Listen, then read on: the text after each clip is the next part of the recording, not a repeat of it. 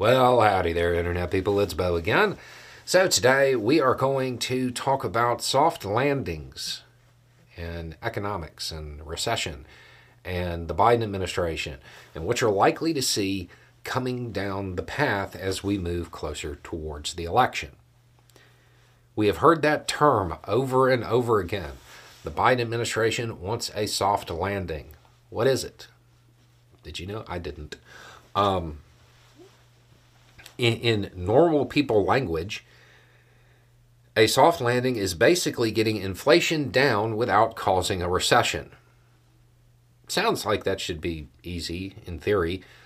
Turns out they've only been able to do it once in like the last half century. So it's not an easy thing. Back in March, Goldman Sachs said that the chance of recession this year was 35%. They have revised their estimates down to 15%.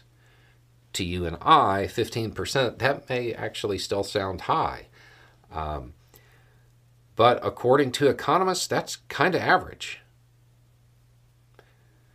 So there is a feeling now that the Biden administration and the Fed and everything working together might have actually achieved a soft landing. This was echoed by the chief economist over at Moody's Analytics as well, who said that a recent report basically had soft landing written all over it. So, what does that mean? Those are two big names in economics. Does that mean that everybody feels that way? No, of course not. But the growing feeling is that even if one occurs, it won't be that bad. It'll be shallow and short. But there is also a growing feeling that they've got it. So, what causes that? Inflation going down and the jobs market being strong. That's, as near as I can tell, that's the magic formula right there. So this isn't something that any individual agency can do on their own. And in real life, as we have talked about on this channel over and over again, presidents don't actually control the economy. They can introduce legislation, they can push through stuff and try to help, but they don't actually control it. The perception is that they do, but that's not actually how it works. Undoubtedly, the Inflation Reduction Act, stuff like that helped with this.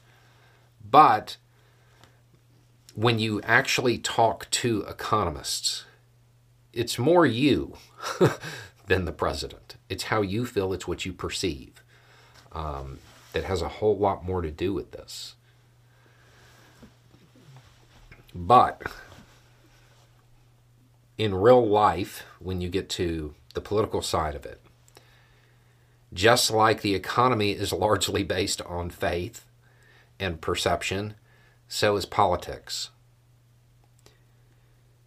On this channel, Biden did not save the economy single-handedly. If the soft landing sticks, that may not be the perception of a whole lot of voters. Right now, and this is the other thing that I was told to definitely mention, the indicators, and we've briefly gone over this before, but the indicators that are used to make these.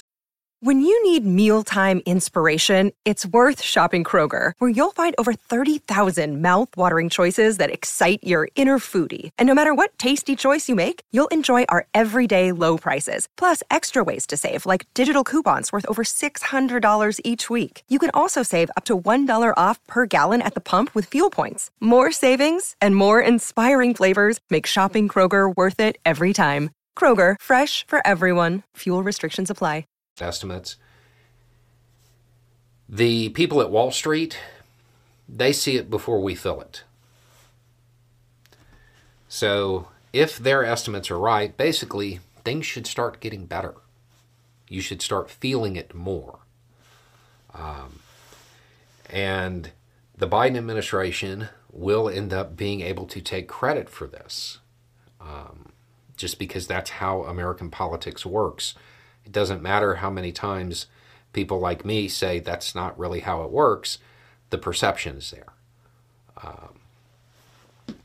So the economy sticking a soft landing or gasp, maybe even growing and doing better ahead of the election is probably going to be a huge win for Biden. But this news is definitely welcome, especially heading into a holiday season where things could often go bad if consumers just decide, I'm not spending any money. Because again, it's about perception. So that's the news, and we'll have to wait and see how it plays out and whether or not Goldman Sachs is right or some of the other economists out there. The one thing that I did find interesting when talking to people about this was that they made a point to say that there are a lot of economists who provide information to news outlets, and they provide assessments to news outlets. Goldman Sachs actually has people's money. And apparently, that tends to make them more accurate. Now, I am from a period in time when I hear the name Goldman Sachs, I kind of cringe. But according to the economists, their estimates are generally more reliable because they actually make their money by working with other people's money. They don't make their money by providing opinions to news outlets. Anyway, it's just a thought. Y'all have a good day.